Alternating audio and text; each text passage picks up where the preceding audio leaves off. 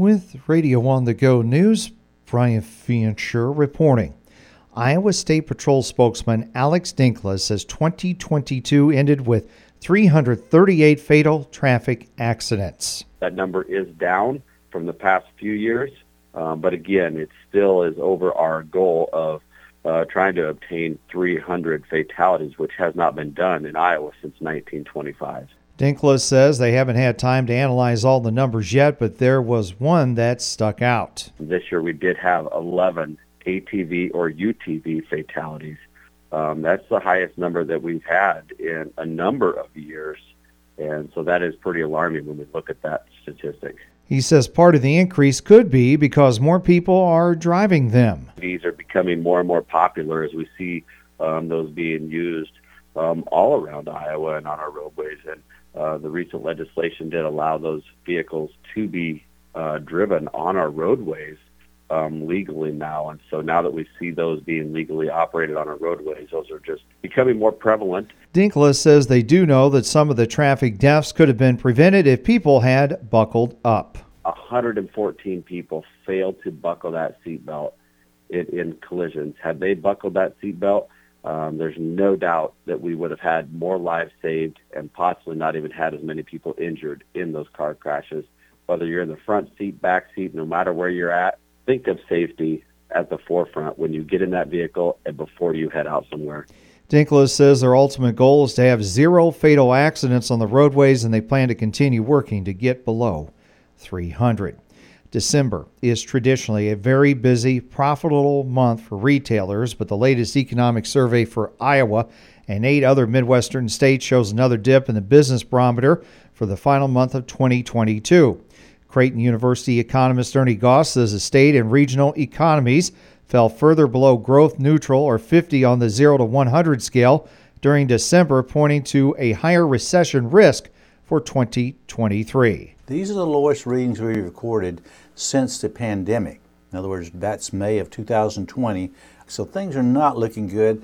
The economy is very likely to slow down significantly in the first half of 2023 and certainly the second half of 2023. So it was not a good signal. Arkansas, Missouri, Nebraska, and South Dakota are all seeing employment levels now that exceed pre-pandemic levels, but the survey shows Iowa has yet to hit that mark. Goss says the region is still lagging several thousand jobs, but hiring numbers did rise during December. Companies are still hiring. Job additions, employment additions are not, I won't call it strong, but it's surprising the strength we're seeing there when everything else is not good. But when we ask about applicants for job openings in the company, 63% reported a shortage of applicants for any job openings they had.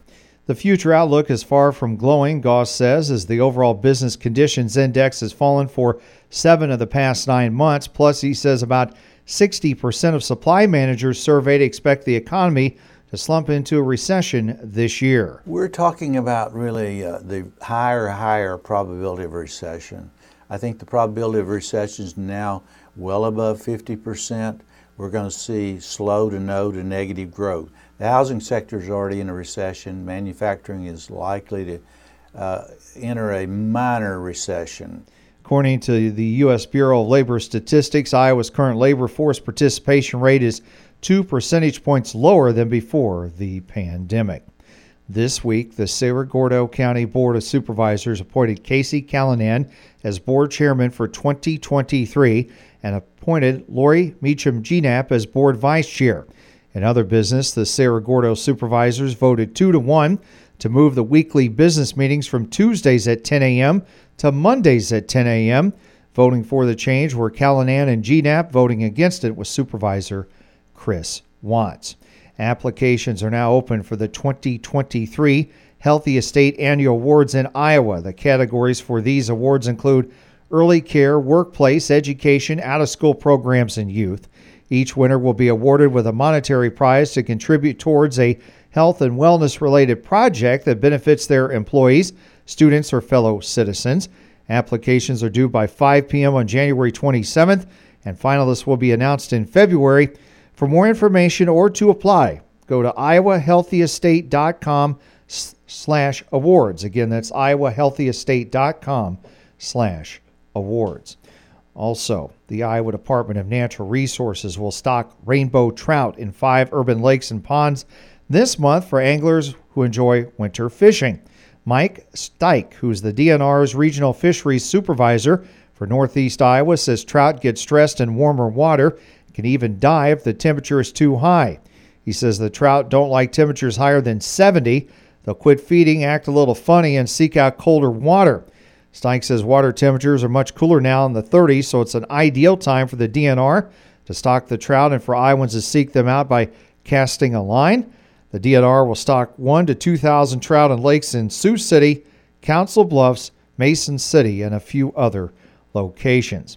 The latest U.S. drought monitor shows that 10.69% of Iowa has no drought conditions listed this week compared to 9.52% last week. Areas listed as being abnormally dry dropped from 23.82% last week to the current week at 22.65%. The remainder of the drought categories remain the same this week for the rest of the state. 1 year ago, about 51% of Iowa had no drought conditions. Today's guest on the Radio on the Go Newsmaker program is State Representative Shannon Latham of Sheffield, who will discuss the upcoming legislative session, which kicks off Monday in Des Moines. The Radio on the Go Newsmaker program airs weekdays during the noon hour on KLMJ, following the news, weather, and obituaries, with archive programs available under the News tab at RadioOnTheGo.com. For Radio on the Go News, Brian Fincher reporting.